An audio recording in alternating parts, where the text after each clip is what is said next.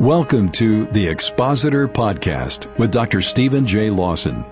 Dr. Lawson is the founder and president of One Passion Ministries. The Expositor Podcast is focused on taking your preaching to the next level. Now, here's Dr. Lawson. In this session, we want to talk about ways to begin an introduction. I think sometimes the hardest part of the sermon can be the first sentences that you write.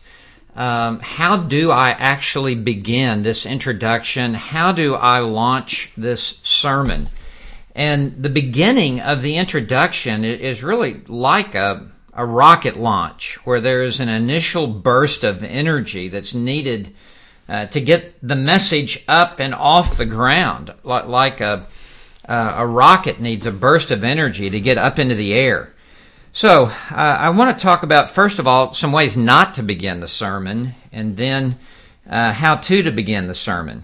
I think ways not to begin the sermon, I would say not by certainly getting up and fumbling around, not knowing exactly what you're going to say to get the sermon going. These opening sentences need to be well thought out, need to be well developed, at least in your mind, if not in your notes.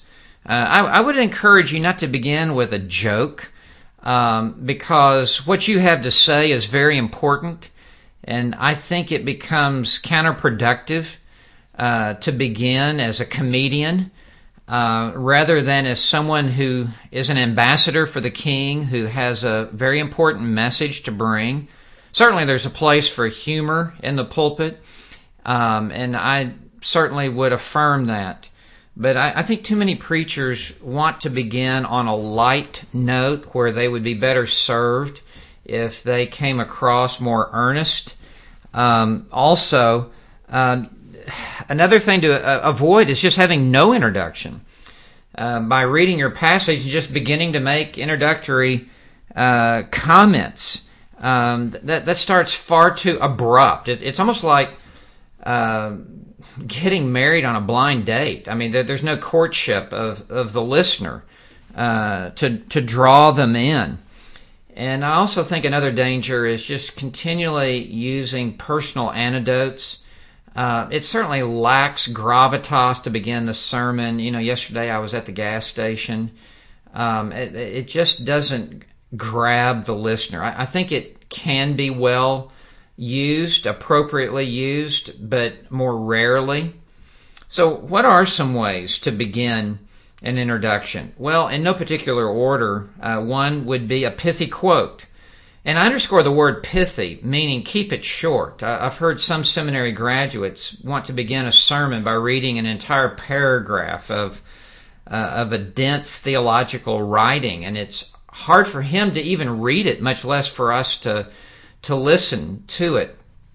I would encourage you to keep an opening quote very short and pithy, but it can be very effective. It was the great evangelist George Whitefield who once said, and then whatever.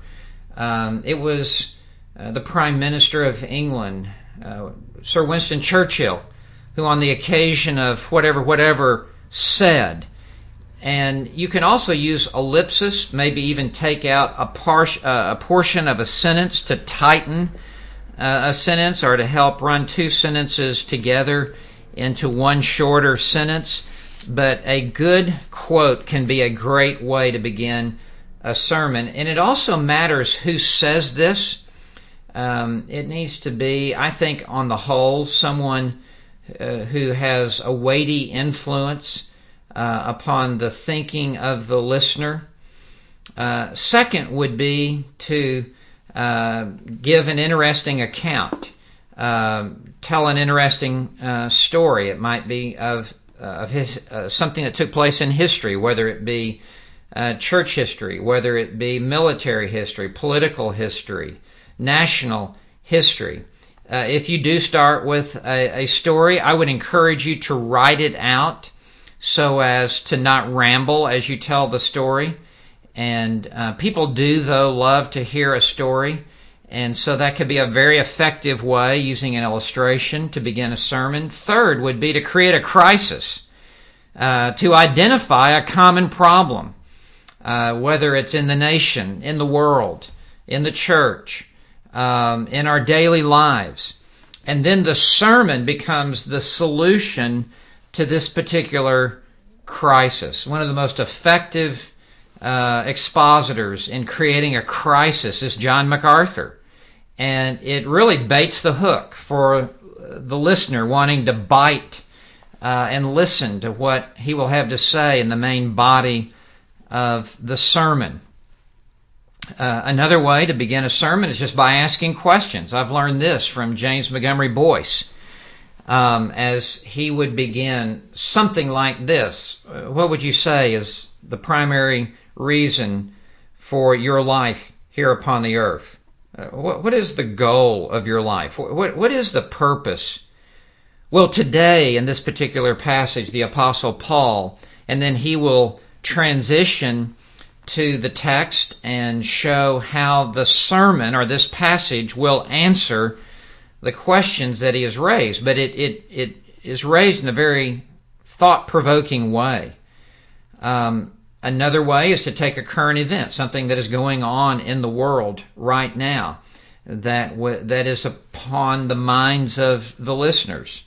Another way is to set the historical context of this particular passage and to begin there and to have written out the who, what, when, where, why of this particular passage. But these are some ways that you can begin a sermon, and there are certainly other ways as well. I think one key is to alter the way that you begin a sermon. In other words, you don't want to always begin by asking questions. You don't want to always begin with a pithy quote. Variety really helps the listener's ear stay attuned to what you're having to say. And so I would encourage you to give thought to different ways to launch your sermon. And these are some ways that you can consider. You've been listening to the Expositor Podcast with Dr. Stephen J. Lawson, an outreach of One Passion Ministries. One Passion is committed to training pastors in expository preaching that is firmly anchored in God's Word.